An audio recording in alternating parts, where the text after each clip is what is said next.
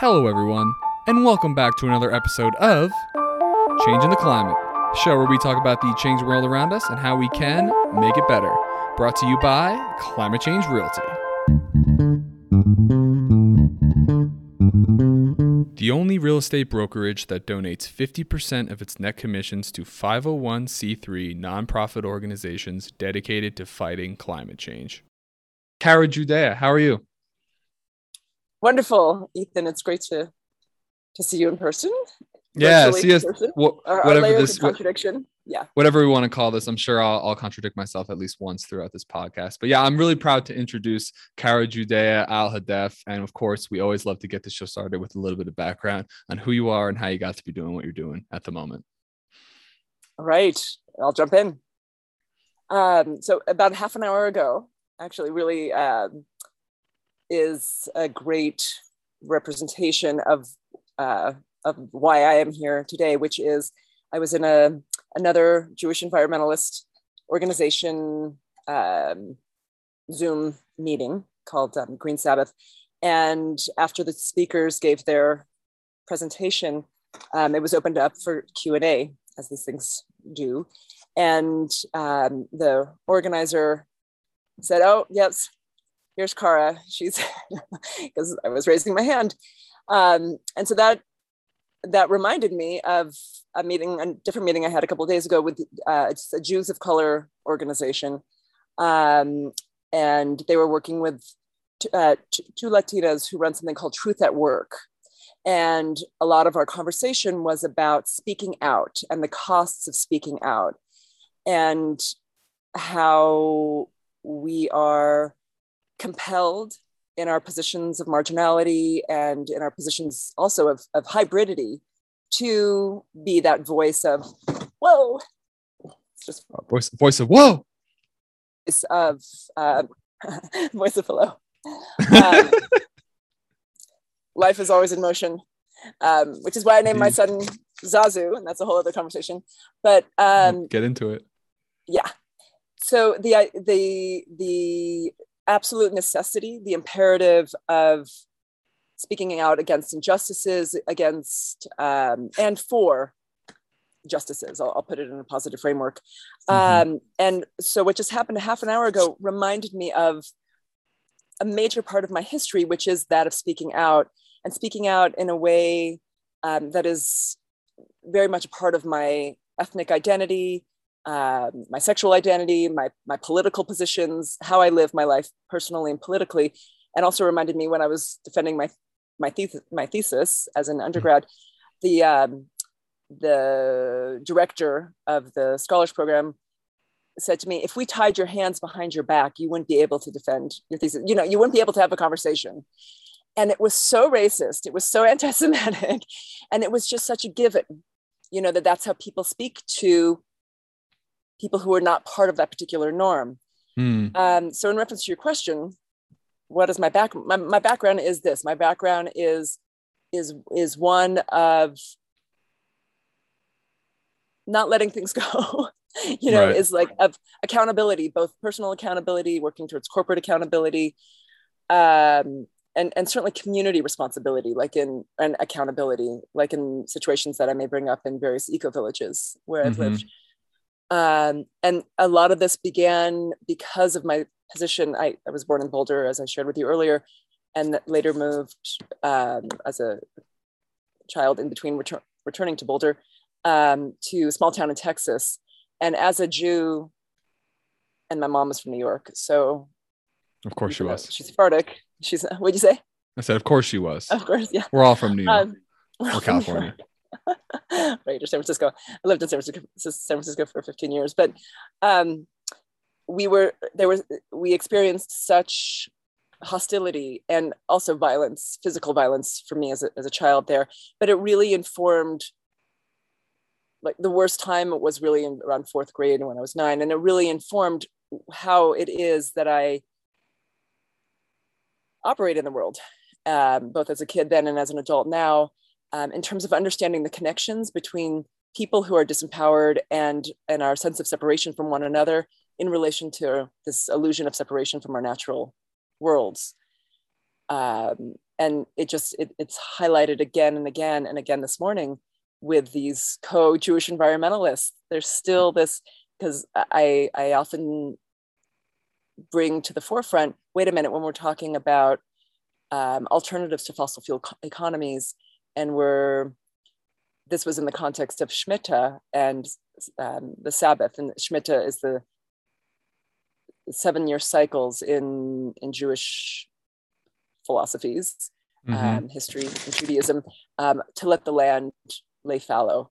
But it's used in the context of hyper-industrial economic growth. So it's being used in all of these modern capitalist ideas. How do we address convenience culture? People are saying renewables, well, actually renewables are rooted in fossil fuel economy, and we need to question that. So the whole idea of questioning, bottom line, is who I am.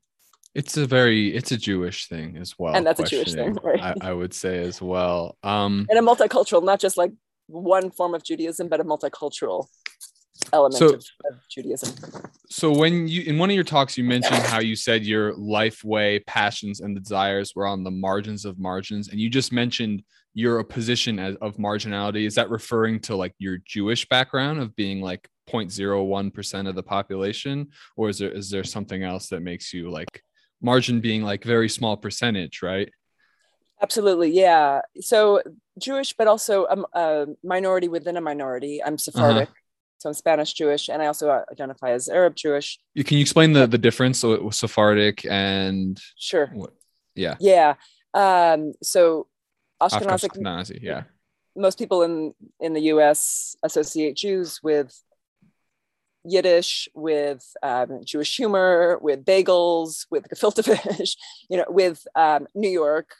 That's me. With a certain right Shapiro, definitely, with Jews who come from an Eastern European background. And so that's the dominant, often white Jewish culture of being Jewish. My culture is actually obviously very similar, but very, very different in many ways, as Sephardic, coming from Spain. So my family, who was expelled from Spain, in alignment with the Mizrahi Jews, the Middle Eastern Jews. So we have a lot of cultural alignments and reverberation with Muslims. Often I find more with Muslims than with Ashkenazic Jews because of reverberation. Did you say? Oh, reverberations, like tension. Frequencies. A lot of similarities. Yeah. Okay. When you reverberate, you're alive together. That's what I mean. Gotcha. So those margins, being assumed that I'm white in certain environments, particularly like in eco-villages, but then being for example, in Texas, I absolutely was not seen as white. So there's all of these racial and cultural / religious categories that I feel very much marginalized by and with. And then also politically among progressives, among liberals, and even among some radicals, because of the way I choose to both raise my son and live my life. What I refer to, I think that you're taking from the living on the margins of the margins, is in relation to eco-villages, where I've been living in various eco-villages since I left home when I was 17, 18, in Europe and North Africa, and here in the US, with some normalcy environments in between.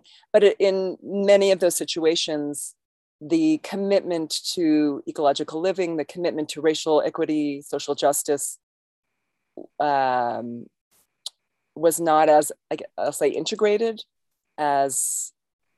Integrated into what? Liked. Into the eco-village lifestyle? Integrated into people's lives, yeah. Like just in the country or the whole world, or what are you talking about in particular? So in the particular eco-villages, for example, I lived in one eco-village, Ithaca, for So example. let's talk about what is an eco village, because I've never heard of it, and I imagine most people Okay. haven't as well. Yeah.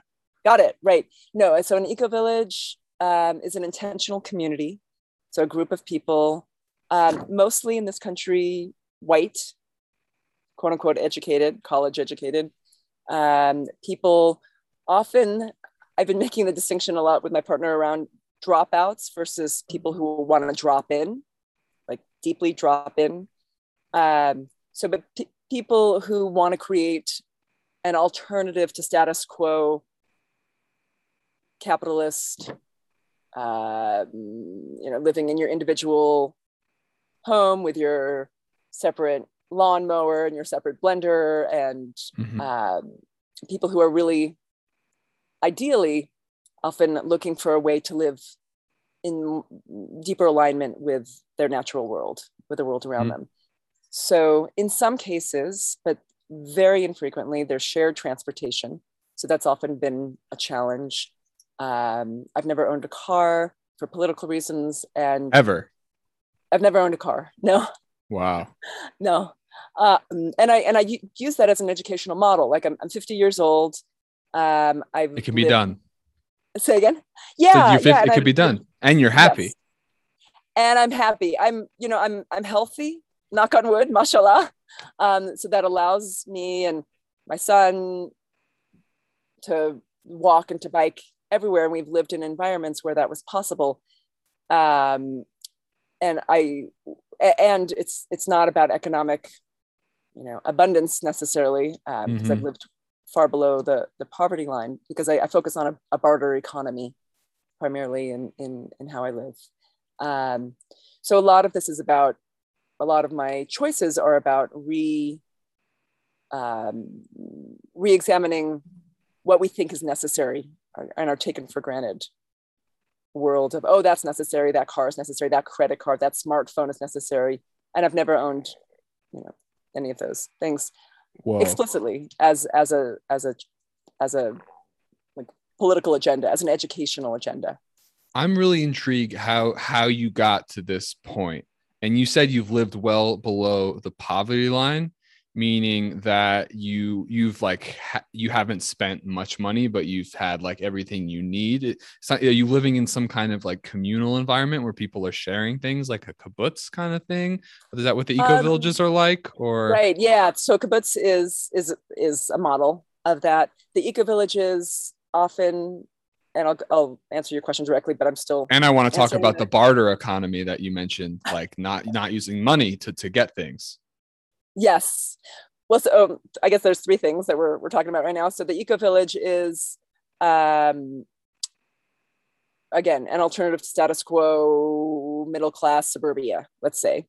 Often, though, it ends up mimicking that world because those values are so entrenched in us as US citizens. That really is an attempt to develop a sense of community and intimacy that doesn't require this outside currency, but more what we have to offer in terms of our skills, individual skills. And now I'm not living in an eco village. My partner and son and dog and I, we live in our converted school bus. It's a repurposed school bus. Love bus family. I hate to say it on Facebook. So lots of contradictions there. We all live with them. Say again. We all have them. We all live with them. Yes, yeah, we are human, and my first book is actually very much all about those contradictions and ambiguities, and how can we thrive in those in between spaces. And I can share more about that one later. Definitely. But so we're not living in an explicit intentional community now, but we are, for the first time, we're in Paonia, Colorado, and for the first time we really feel a sense of tremendous alignment with the people around us, and it's more of a community than really maybe anywhere that I've lived, except for perhaps San Francisco in the 90s in terms of the art scene and the queer community. That was strong there. But none of the eco villages, there's always been such a sense of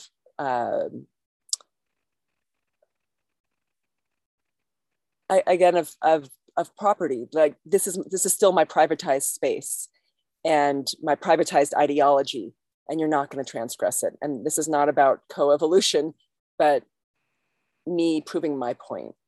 I'm I'm extremely curious what your educational path was to get you to where you are today. Did you go through like the traditional elementary school, high school, college, PhD route that like all the rest of Americans are doing? Or did you do something unique? Did you go travel the world in between? I'm really curious how you got to be the way you are today. Well, I think a lot of it, my extraordinary parents, who were divorced when I was 6, and that divorce actually led to me experiencing vast cultural differences. So that was a part of it. In terms of institutional education, I did go through the public school and then high school, and I took off time after high school, and I think smart, that should just be required. Yeah. And I lived in intentional communities, in communes in Europe and North Africa. And that time was the most opening in terms of really understanding how our complexities can be both devastating in terms of human nature, and just, that's what makes us extraordinary beings. And that was all when I was 18. And when I came back, I remember I met with some of my friends who I've known, three of my oldest friends who I've known for 47 years at this point, and between 44 and 47 years. And they had just come back from their colleges, their first year. They were all, yeah. And I just remember thinking I was in such culture shock, and I couldn't even use a water fountain because it was just this taken for granted normal thing that you go over, you press this button and water comes out. And the whole idea of small chat, all of it was, or small talk, all of it was, it just felt very anti-life to me. But then I did go to Sarah Lawrence College in New York for a couple of years, and then New York City. No, Westchester. They called it Westchester when they were trying to recruit students, and they called it Yonkers when they were trying to get funding. Okay. Because of the economic differences. And then my mom was teaching in the visual arts department at Penn State and was diagnosed with a form of leukemia in the early 90s. And I left Sarah Lawrence to go be with her and ended up going to Penn State. And that was just the most really phenomenal educational opportunity in terms of access to a world that I could make myself, because they did have funding. So I made my own major corporeal politics. And that's what I was referring to in the very beginning when the director constrained my psyche and body. And then years later, I ended up, maybe 10 years later, I went through a PhD program with the European Graduate School. Do you have EU citizenship as well? No, but as a Sephardic Jew, I could get Spanish citizenship and Portuguese. And then there's a lot of other politics around tokenism with the Spanish government and their virulent anti-Semitism that, again, another discussion. Yeah, we have a lot of that in the world. It's just part of the game.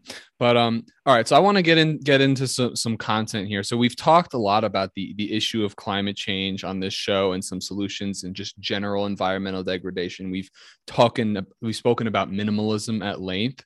So I want to ask you about feminist embodied theory, but I think before that, I wanted to see what issues you have with the current sustainability movement. Because last week we spoke about how I'm very much in favor of regeneration. I think you can speak on that very well as well. So what's wrong with just even the verbiage of sustainability in your mind? Right. So my first book, if I may do a little plug. Please do. Yeah, go right ahead. So Viscous Expectations, Justice, Vulnerability, the Obscene, very much looks at sustainability in relation to sustaining growth, sustaining economic progress. This book particularly is looking at the vulnerability of the body as a strategy for social justice to counter these ideas of sustainability that are actually fulfilling a sense of normalcy, fulfilling the status quo, fulfilling mainstream consumerism, mainstream sense of entitlement, ownership, property. What I'm seeing with renewables, what I was speaking about before, is very much perpetuating this idea of sustainability. Got to keep growing, got to keep moving, got to keep the train rolling. It's America, we got to get bigger. Yeah. And even in the face of people driving their Priuses and sending their kids to nature preschool and doing all the supposed right things with the illusions like recycling, that massive illusion, compostables, BPA replacements, LEDs, all of the these everyday supposed alternatives that are actually simply reinforcing industrial capitalism. Wait. What's wrong with compostables? Doesn't that just turn into dirt? Compostables? No. So compostables, bioplastics, just so we're speaking about the same thing. Is that what you're...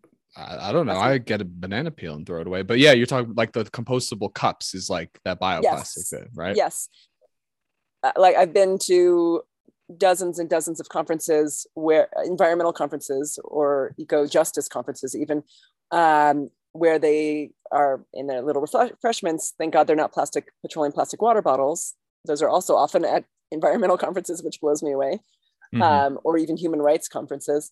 But the supposedly compostable cups or silverware, and those are bioplastics that are often grown with monocrop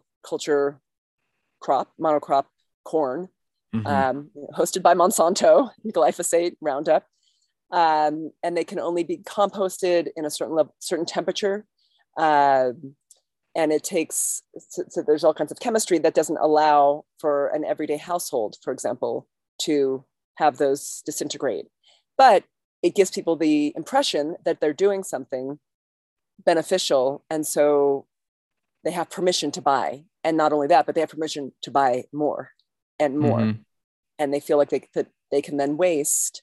And the whole idea of waste, of course, needs to be completely unpacked. That's what my second book, Zazu Dreams, addresses in many ways, the idea of waste and how people are seen as waste, and how we need to look at those relationships between people seen as waste and objects that we think are going to be thrown away. And this whole idea of away, of course, is also a falsehood. Correct. And then how do we begin to look at cross-cultural models for a shift away from this sustainability, of normalcy? Dig into that a little bit. Cross-cultural models. Are you referring to like indigenous knowledge kind of thing, or what does that mean? Yeah, both. So indigenous, often when the idea of indigeneity refers to native peoples from these continents, from North and South, global North and South, and Americas. And in Zazu Dreams, Between the Scarab and the Dung Beetle, a cautionary fable for the Anthropocene era, in that cross-cultural climate book, I'm looking at indigenous relationships to agriculture, engineering, architecture, not just from native peoples from these lands, but specifically Middle Eastern indigenous peoples. And also the characters visit Southern India. So looking at models that have existed for thousands of years, also in terms of healing and medical models that don't involve big pharma. So really questioning our relationship to big pharma, big ag, big banks. There's a whole checking out our addiction to these conglomerates, and then looking at ways of understanding and modeling natural world examples of symbiosis, and then these cross-cultural examples of symbiosis. So I guess my question would be, so there is like big number of people though. So how do we deal with like getting all these people what they need without these big, large conglomerates having so much control and obviously, you know, misusing it at certain points? What is the alternative? Because didn't these indigenous communities live in like small tribal groups where they, and then I know one of the things from reading lots of Simon Sinek's work and hearing his take on anthropology is that human beings do very well in groups of 150. And once you get beyond that, things start to break down because you don't know everyone personally. So how can we create large scale systems that will actually work based on these models that, as far as I know, there hasn't been any other like governmental organizational body that has had the ability, I don't know, the ability, or some people, you know, you're obviously very critical of the US, as most people are in America, at least these days. But yeah, I just don't see like what like has worked better than what exists currently, even if what exists currently is still not working that well. Well, two things. One is when we look at, for example, eco-villages or other intentional communities that range maybe from 70 to 200 people. That's the group, the number that right. I've lived in. Yeah. Because we've so deeply internalized the values of capitalism, the values of industrialization, the illusion that civilization actually is a given, the way we live in the midst of its total barbarism. Even in those places, in that small group of people, because those values are so deeply internalized, there hasn't really been a profound alternative because we're still replicating those norms. It's kind of like many of them are glorified suburbias. What I'm suggesting is a simultaneous individual, community, corporate, and policy examination. And it is simultaneous, which demands a lot from ourselves. It requires a tremendous slowing down and a process of questioning, as I mentioned before, what we do take for granted, so that our daily behavior is constantly reflected in these larger scopes. The micro is constantly reflected within the macro.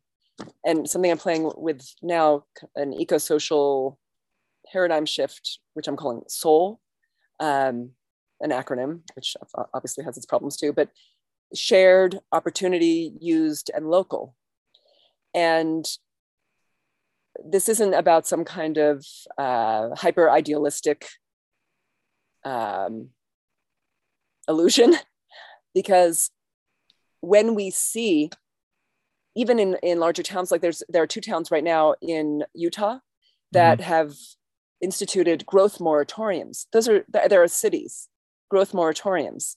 That's tremendous. I mean, there are examples when we focus on this intersection of individual, community, corporate, that intersection, that's when the micro and the macro can begin to shift. And of course, it's unbelievably challenging and confusing and disorienting because we have so deeply internalized these other values as, oh, well, I need that, and my child needs that, and we need this to be healthy and stable. And when in fact, if we begin to see like the O in SOUL, shared, opportunity, used, local, the O is a invitation for people to take creative risks together. And for those risks to then translate into bigger pictures. But we have to start, I think it's been clear, we have to start in our personal lives in relation to. So it's not just blaming the individual and ignoring that infrastructures determine so much, but like in the Occupy movement, when we're blaming the 99%, or in so many environmentalist constructs, we're blaming oil, we're pointing our finger at oil and gas, yet we're completely participating in those oil and gas economies. Definitely. So it's the simultaneity that I think is absolutely crucial, and that requires, again, slowing down and collaborative creative risk taking. All right. I love the way you think. It's so unique. I've never talked to anyone like you in my life. And in order to shine a light on your ideas more, I'm gonna push back, and I'm Please gonna do. ask, Yeah. what evidence do you have that something like this that you're proposing could actually work? Like, what, any sort of historical evidence to Know that I show have evidence, but not all right, or pontification, whatever, like, of these things that I love the idea. I love the idea of like right. a group is 150 and then we just keep stacking them and then they all work together. If like, cause I don't know. Hey, go ahead. Well, for me, it's less a question of evidence and more of what has to be done. You know, Well, yeah, fair enough. This is like, To avoid collapse. Of course, say again. To avoid collapse. Well, yeah, and not just to avoid something, but to build a sense of integrity in our lives. I mean, of course, me never owning a car really makes no difference, and I understand that. Except, I do believe that modeling is education, and that education, and I'm not talking obviously about formalized education, institutionalized education. I'm speaking about education in terms of our daily lives, how we're choosing to interact with one another and how we're choosing to interact with objects around us and with histories around us.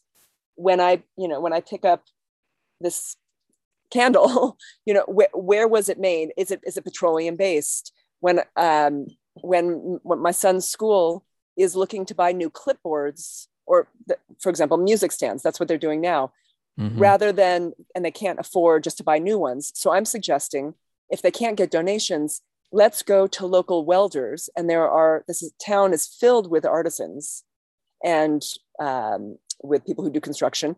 Let's work with the community. And this is where the soul comes in and the opportunity.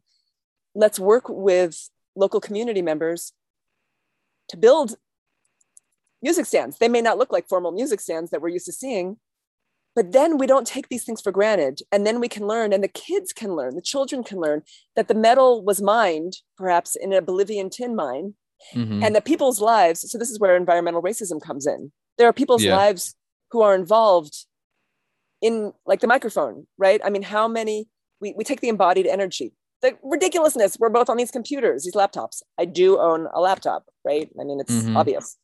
But in how I educate my son, it's implicit that he understands what happens with e-waste, with electronic waste, that all of these elements are integral.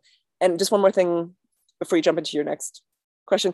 A lot of what I share and write about and teach, hopefully in a way that is an invitation and not seen as a judgment, is petroleum parenting. This idea of how, as parents, can we look at the ways that we're contributing to environmental devastation and humanitarian abuses and make other collective choices through our relationships to consumerism, through our relationships to corporate accountability, and not just blaming the corporations and blaming fossil fuel investments, but really looking at ourselves, again, the simultaneous, the mirror, the echo. Yeah. Well, I love that idea that things don't just appear. Like when you like go and buy something at the store, it's not just like, oh, it was at the store. Like someone had to create it and craft it. Yeah. And what I will say is I do disagree with you when you said that you not having a car doesn't make any difference, because now you're on this show and you've written 4 or 5 books, and you've done a bunch of talks, and I'm sure you've probably mentioned in other talks. And when you say that to people and you look very healthy and happy and normal, people be like, huh, like I can do that too. Oh, I forget what else. I can clarify. I absolutely believe it makes a difference, which is why I do it. And which is why with my son, if we have to walk or bike or hitchhike, we've made so many amazing relationships because we've gotten rides from people. And that's not about usurping someone else's choice to own a car. It's about relationship and shared, that goes back to the soul, shared quote unquote resources. And we can talk about the whole idea of a resource being, colonialist and imperialist to begin with. I want to talk about that next. But so absolutely, it makes, I think I feel, I breathe that it makes a difference. And it's just one of many departure points from many extending relationships. So that's what I want to say, that it's not an end all by any means, but it's about these interrelationships and constantly acknowledging how our behavior is reflected in others' behavior and how that is reflected in much grander when we're talking about big ag, for example. Right. Well, people are like terrified of other people. They've been wronged so many times. You telling someone that Yes. they should go hitchhike, they would never do something like that. How can someone get over that when they watch horror movies where people get killed all the time and stuff? And we live, and one thing I noticed when I lived in Australia, even like a country that's part of like the British Commonwealth, that's so similar to our own country, I would walk around with headphones in because I'm American and this is just what we do. We go to class, we walk, and I would walk by myself and I would look around and like everyone's like in pairs, like hanging out with other people. And I'm like, like I'm the only one who's like alone. Cause like in America, you got to do your own thing and figure it out yourself. You got to be independent. I mean, that's so deeply ingrained in our culture. Just an anecdote for me, but I want to kind of get into your criticisms of like capitalism and green capitalism and how it relates to colonialism. This is something we've never talked about on this podcast before, and kind of get into the criticisms of like how our society functions on like a macro level, I guess. Well, so let me drop into the micro for a moment in terms of what you're just talking about with self-reliance. Mm-hmm. When I was pregnant with my son 10 years ago, I don't know how many events and books out and articles about the cry it out method and teaching your infant to sleep alone. And I've written a lot about what this means in terms of our privatized world. How then, like even in the eco-villages where people are where there is no shared transportation, where eating together is maybe a once a week activity, and that means that we would be using less. If you're using propane, for example, to cook your food, we would be using less propane because we would be cooking together. But these layers are there's so many elements that feed into this illusion of self-reliance and this illusion of mine and my space, my property, my ownership. One phenomenal aspect of the Jewish concept of Shemitah that I mentioned earlier, of letting go, this 7-year sabbatical of letting the land lay fallow, is to take down the fences, take down the gates, where property is not about us versus them any longer. Where xenophobia, exclusionism, and obviously racism, eugenics, I mean, all of that feeds into and stems out of the idea of private property. So in this sabbatical year, there's this idea, and I mean, how radical, right? How absolutely incredible would it be if it wasn't just, this is my space and you can't enter it. Where we still have integrity and boundaries, of course, but where there's a whole different understanding of our interdependency. And if we could unlearn as adults and teach our children, co-teach with our children, a whole different understanding of us versus them, of divide and conquer, mm-hmm. where people with different opinions, different backgrounds, different orientations to how they conduct themselves physically, their politics, all of that, if that was an invitation for dialogue rather than an invitation for battle. Shalom, peace, is not about the absence of war, but it's about negotiation. It's about difference, And for me, not owning a car or a credit card or smartphone is not about saying I'm doing something right and you're doing something wrong. It's about inviting in dialogue, inviting in a difference, because I don't obviously expect people to leave suburbia or their urban areas or wherever they're living and to move into a converted school bus and to repurpose everything, from their DC refrigerator that used solar panels, or that's not what I'm suggesting at all. What I'm suggesting is moving beyond what we think is absolute. Like you said, give me some evidence. Mm-hmm. Instead, playing with the possibilities, re-envisioning a future and present simultaneous by looking at our past, other cultures' pasts, our own past. If we dig into our own ancestral lineages and memories, I'm sure each of us have so much to learn and to contribute.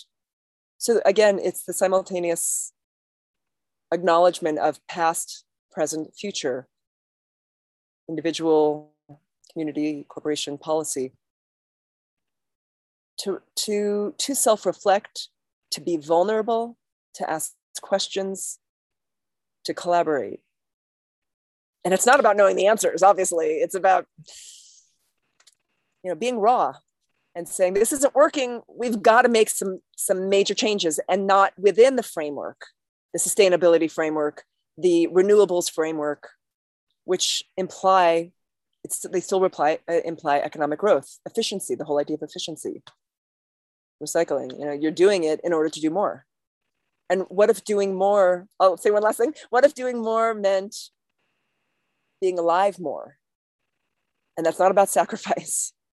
People often say self-restraint is sacrifice. That's not sexy. Who wants to sacrifice? We like our comforts. What if it was about reframing and creating infrastructures that supported us, so we didn't have to have comforts that relied on other people's hell? You're talking about us keeping all the resources and then disenfranchised places being destroyed. All right, here's what's happening. I'm throwing out the questions. I want to explain where I'm at and see what you have to say, and see if we can kind of come to some solutions here, some like practical actions that you and I or anyone who's listening can actually take to get this world to I love the idea of us collaborating, communicating, and throwing away things that are obviously inequitable and bad for most people, but maybe good for like a small percentage of the population. But so here's what I got. I went to business school. I studied business management, entrepreneurship. I've been raised to be an individualist and go out, forge my own path, create my own destiny. But I'm a very introspective person, and I also had a minor degree in philosophy. So I'm deeply infatuated with what is the best way to be living, what's the most virtuous life you can possibly live. So I've come from the framework of I'm going to plug into the capitalist system, and out of it, I'm going to bring great good and value to the world. That's the way I see things. So now I'm doing this business, climate change realty, where I do, I'm right in the system, selling assets, creating wealth for people. And what I'm doing is I'm taking all of my wealth and I'm trying to give it to people who are going to do better work than me, who can come up with the creative solutions that will fix the system. Because I don't have the mind to go and reform the system, which is why I'm talking to intelligent people like you who can think about all the way the world works. And I want to give people like you, or people who run nonprofit organizations, or people who are willing to recreate or not even recreate, just build off of the system that we have and make it better. So I believe that by using the system we have in place, we can create better corporations that give back to the planet. So that's where I'm at. What do you think we can do with this? From what I've understand, that the world is the best it's ever been. As much as we're like destroying the planet and killing all the resources for people, there's less people impoverished than has ever been in the past. As far as like a percentage wise, if like 500 years ago, 60% of people were like living under the poverty line. Now it's like 20% or something. So it's been an improvement. That's what I understand. Maybe I'm wrong. Correct me if I'm wrong. But so it seems things have gone up, but it also seems like a lot of the resources have gone to a very small percentage of the population, and they're hoarding it and then sucking them all up. So I would just like to figure out how to live in a way where everything is being enriched through our actions, where we're all working together with the plants, the animals, the humans are treating each other well. Doesn't mean we all have to have like an equal role and an equal outcome. I wouldn't propose that, because it's a fact that some people work harder than others and would like to have more rewards from that.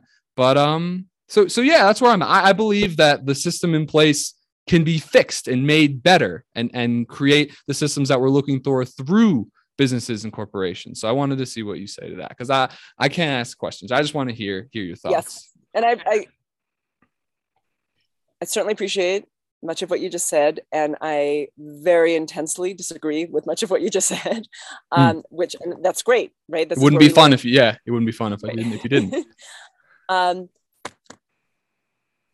Just briefly, in terms of that things are better now and even defining poverty,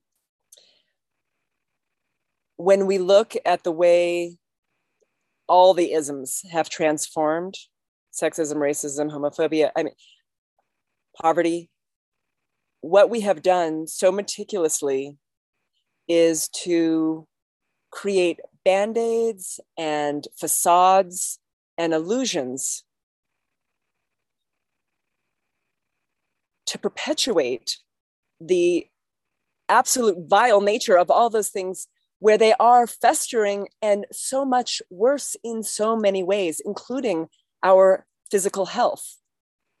So just because, like this morning, we were talking about when my son was getting ready for school, my husband was sharing that his friend who used to work in a hospital showed a photograph of doctors who were smoking in the hospital, and it was an advertisement for, look, even doctors do it. It reduces stress. And so, yes, we're not in that place, right, where doctors are advertising, but hospitals, the medical establishment, just as one example, has become such, the big pharma has become such, the emphasis on power and greed at the expense of our bodies, where children are our collateral damage again and again and again. That's one example. In terms of environmentalism, yes, certain rivers are not on fire, or lakes are not on fire, because Kodak is no longer dumping their photochemicals in the lake. But the pervasiveness of poisons, of toxins in every element of our lives, whether it's as subtle as a receipt that a woman who just bought BPA-free, baby containers, baby bottles for her baby that she's not able to breastfeed because she had physical complications because of the C-section, and is now using these BPA supposedly free, when the replacements of BPA are so much more toxic, and the receipt that she just touched to buy those things, and those things, by the way, right, are made in China, and who knows what living conditions and working conditions. And now she'll feed her baby something, or she'll touch something, or she'll touch her baby's face, and those chemicals in the receipt are so much worse than the original BPA product to begin with. So, I mean, that's two among I acknowledge so both many of those. examples.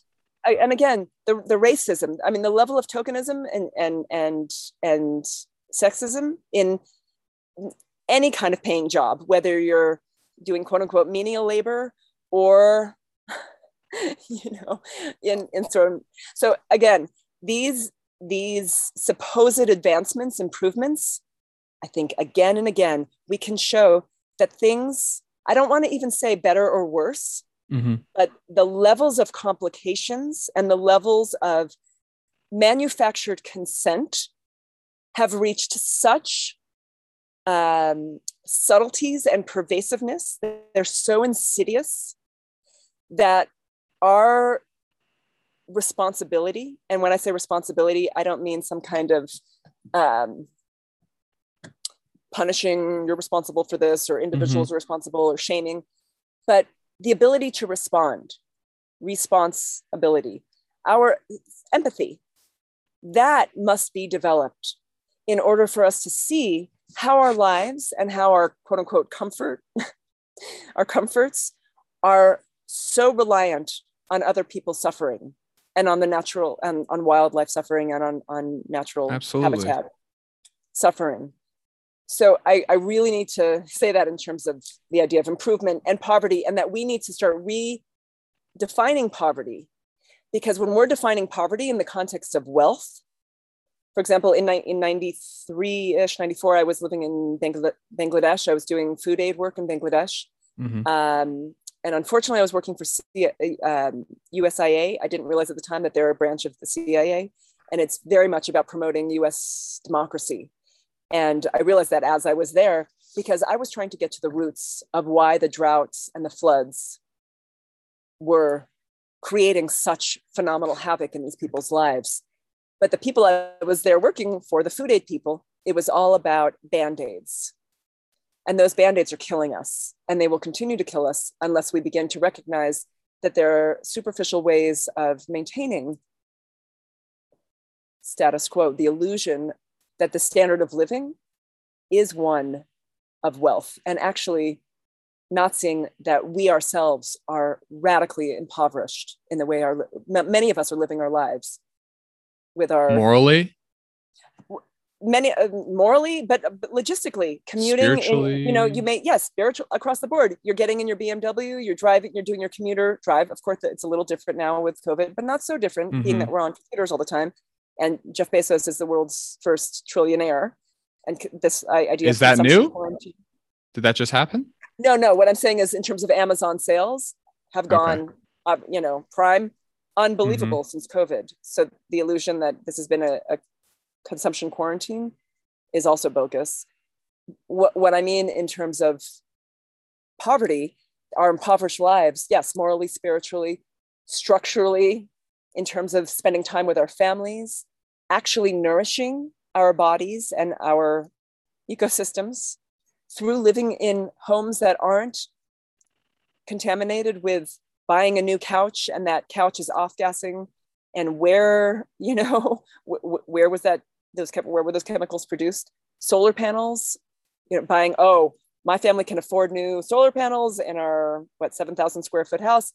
And where were those what was the extractive mining involved? What are the minerals in the solar panels, let alone the infrastructure? And I just discuss all of this in my book, Zazu Dreams. But when we unpack those ideas of, I'm doing it because I'm trying to do the right thing, or because it's trendy, because it's socially responsible, like you're saying, socially responsible corporations. The whole idea, what's the acronym? SRC. Caesar, Caesar, corporate social ethical responsibility, something like that. Right, yeah.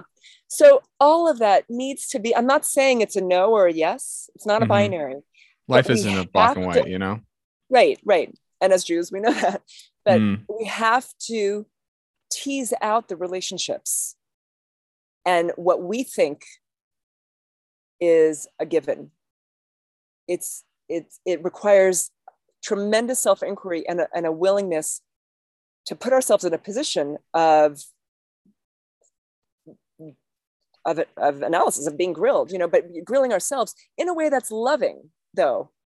Absolutely. Too. So I want to emphasize that also. Well, some people, is essential to this.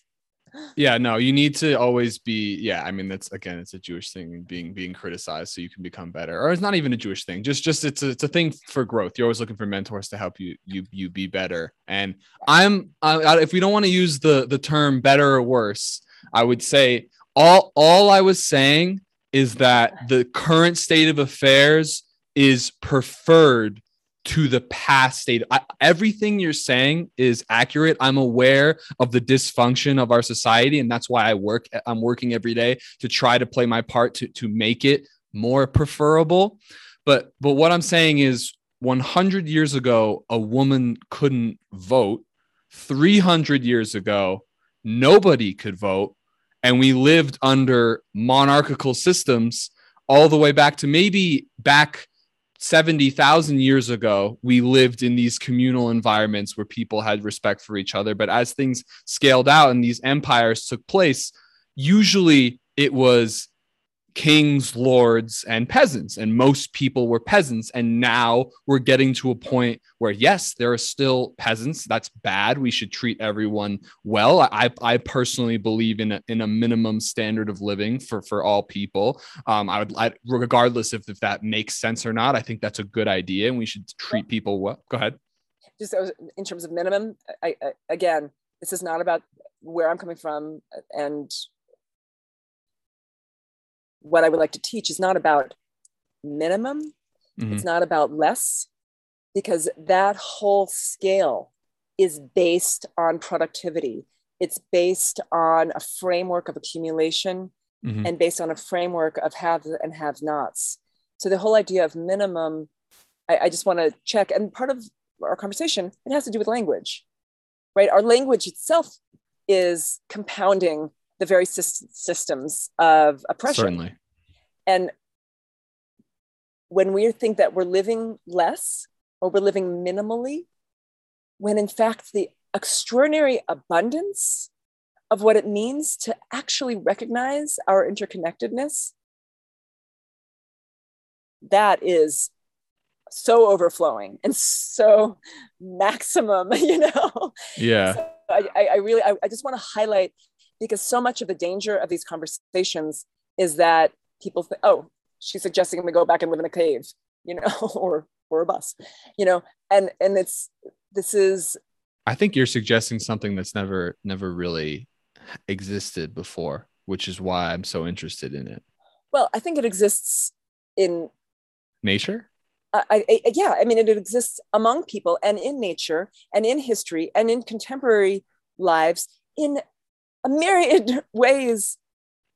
It's when we begin to make the connections, and then we can see, oh, that way of living and that way of living and that interrelationship and that interdependency, all of those put together can create a map, can create a framework for us.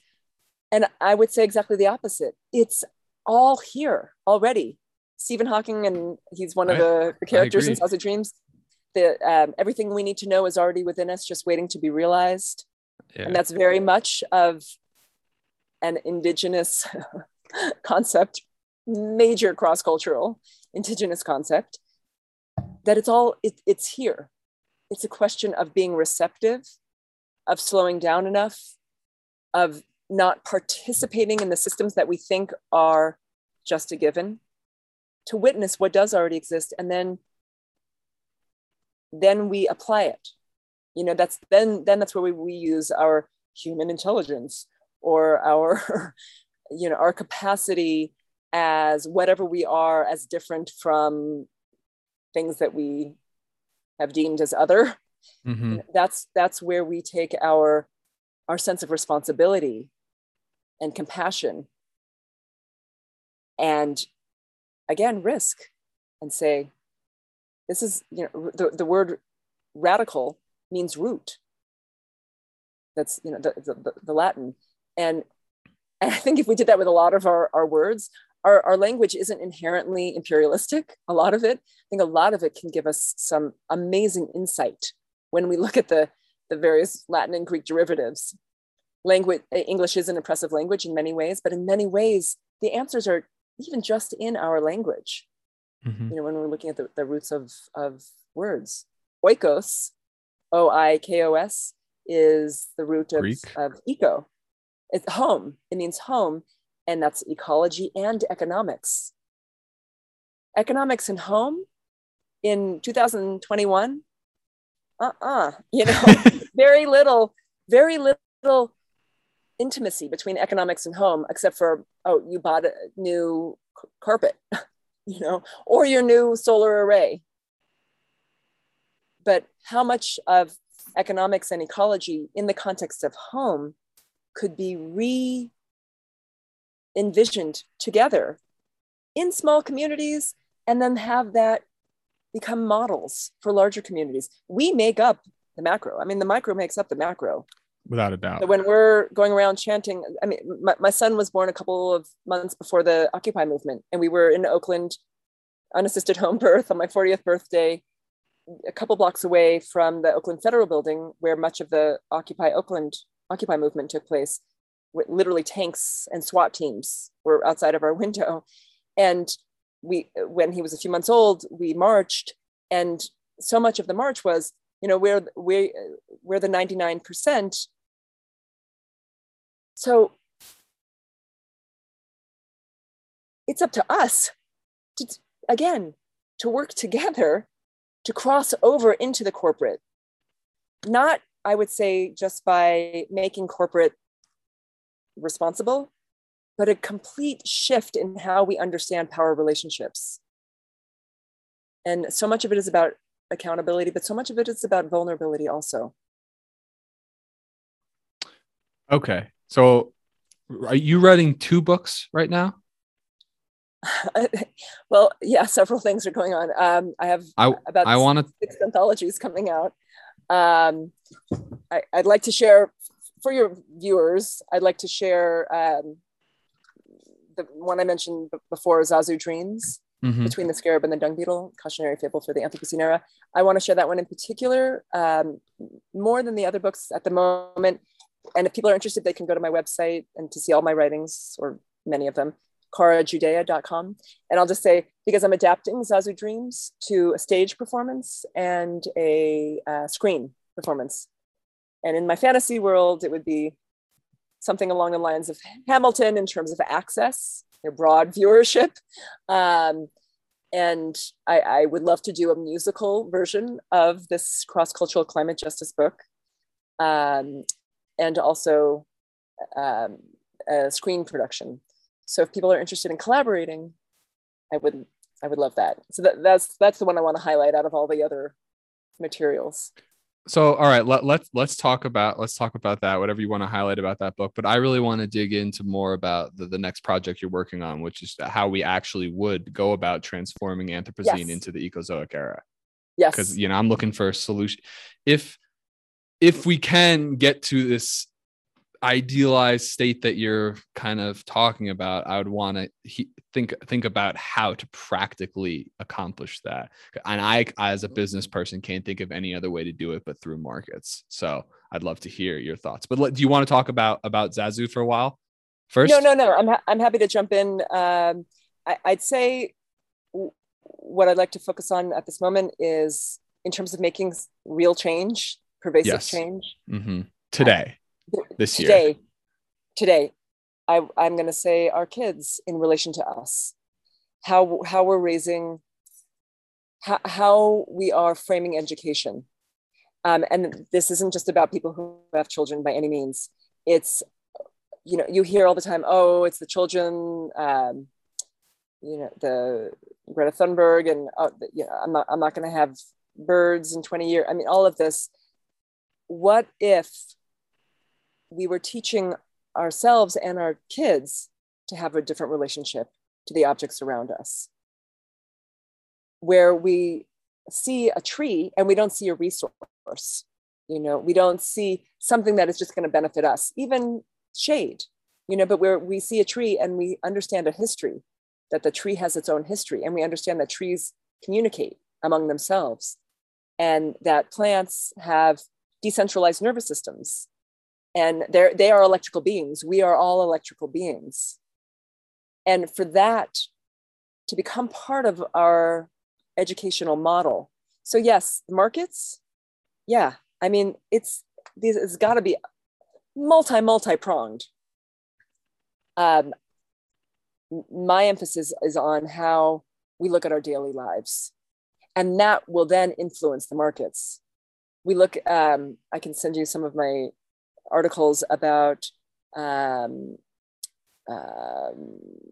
smartphones and how the market has been so saturated for adults. So now so many of these companies are literally saying it is time that children now are our prime market for smartphones.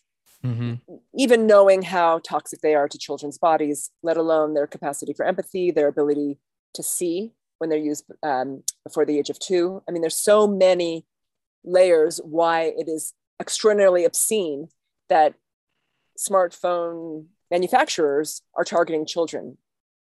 as their primary audience now that the adult market has been saturated. So I think these multi-pronged approaches go hand in hand with one another. And if they don't, then we're in trouble. That education has to go hand in hand with marketing, with a constant checks and balances. All right. Well, let's talk about Zazu before we go. Just like anything you want to explain about it. I would love to hear anything you have got to say. Here's what I'm thinking right now. I could sit here and talk to you for the next 3 hours. So because I can't do that, I hope you're willing to come back on the show at some point and talk again. Because we could go for so long. And I'm maybe one of these days I'll do one of those shows like that. So I mean, you would definitely be someone I could do that with. But yeah, let's talk about the book you want to promote. I'd love to hear all about it. So Zazu Dreams, and I don't have a copy, but if you could include an image, that would be great. Thanks. I'll put it as a thumbnail right here. Okay. All right, great. I'll just, before I get into the book, just as some background, that often when people hear who's endorsed it, they pay more attention because they think it's a children's book, and it's not. It's a fable for adults. And it's been endorsed by Noam Chomsky, Bill McKibben, Paul Hawken, David Orr, James E. Hansen, who's the major climate scientist, Eve Ensler, who many of us know, Shakji Humpty Hump, who recently died. He's my son's uncle from Digital Underground. Stephanie Seneff, who's fought Monsanto for so many years. So a number of Paul Hawken. So a number of activists, artists, scholars, scientists, Arun Gandhi, Mahatma Gandhi's grandson. And they've endorsed it, I'm going to say, from very different perspectives. Some looking at the humanitarian content, some looking at the environmental content, some looking at the necessity to create a new genre of education, like Arun Gandhi called it edutainment. It's divided into two sections. One is the image and the narrative, the first section. And then the second is about 400 endnotes of historical, literary, economic, environmental science references. So it's a dialogue between the sciences and the humanities. And it's really about unlearning what we think we know and opening into the capacity of children's empathy and our own sense of empathy by seeing the connections between humanitarian abuses and ecological collapse, but then looking at cross-cultural examples of symbiosis, both among humans and then in our natural worlds, and seeing those as models. Because I'm in the high desert now. We don't have water. We don't have running water. We just moved here a few months ago, but we're building a water catchment system. And what I've learned about, I think, Colorado in general is that every drop of water is owned. So it's actually even illegal to do water catchment systems. I know that well. So say again. I said, I know that well. I'm in real estate, so I know that well. Right, you're right. So yeah, I'd love to speak with you more about that. It's phenomenally profound and perverse. And I'm so curious about the implications and also our ways of maneuvering as citizens in that frame. So I'm bringing that up because basically we're in the high desert of the Rockies. And what Zazu Dreams does is position examples, for example, from 9th century Iran and aquifers in particular climates, environments there, that we can then learn to adopt, maybe aspects of them, maybe fully. Or looking at what happened in Michigan, Flint, Michigan, 2015 with the lead poisoning, and looking at that in relation to Turkey and coal power plants and the water contamination. And so it's this constant back and forth reference across time and space. So I talk also about quantum wormholes and quantum entanglements. You haven't got to that chapter, okay. But again, the simultaneity, I really want to emphasize the simultaneity. When we're looking at different cultures, different geographies, different climates, different ways of having a sense of intimacy with nature, of our understanding our own electrical our own electrical beings in relation to interspecies communication. All of that, it's fertile ground for us to learn and to take action and not just go with the familiar. That's what, this Viscous Expectations in so many ways is about the unfamiliar, the fertility, our unknown, not someone else's unknown. We learn from others. And that again requires humility and vulnerability. Fair enough. Well, Cara Judea, I'm just blown away. I really would love to just sit in a room with you for 6 hours and just talk about all of the facets of life. But I'm so blessed. I'm so lucky to have had you on the show. Sounds very sweaty. Yeah. Well, maybe. I mean, thank you. It's been a pleasure. I already look forward to coming on and talking to you again. I'll have to think through everything you've said today. I always just love to ask people what advice they have for young people who are coming up during this time at the end of the show. Yeah. Trust yourself, trust your intuition, and take risks by making unexpected connections. And in those risks of unexpected connections, we may find allies in unexpected places. And we need each other. Amen. Well, it's been a pleasure. Like I said, thank you so much for coming on. I look forward to chatting with you after this a little bit as well. And for everybody else, hope you enjoy the rest of your day. And we'll see you next week, as always. Take care. Bye. Thanks. Thank you so much for tuning in to another episode of Changing the Climate. Here at Climate Change Realty, we don't just donate 50% of our net commissions to fight climate change. We also donate a full 50% of our real estate referrals. So if you or anyone else you know is looking to buy or sell a home anywhere in the USA and would like to create thousands of dollars in donations without any cost out of pocket, please visit ccrboulder.com today.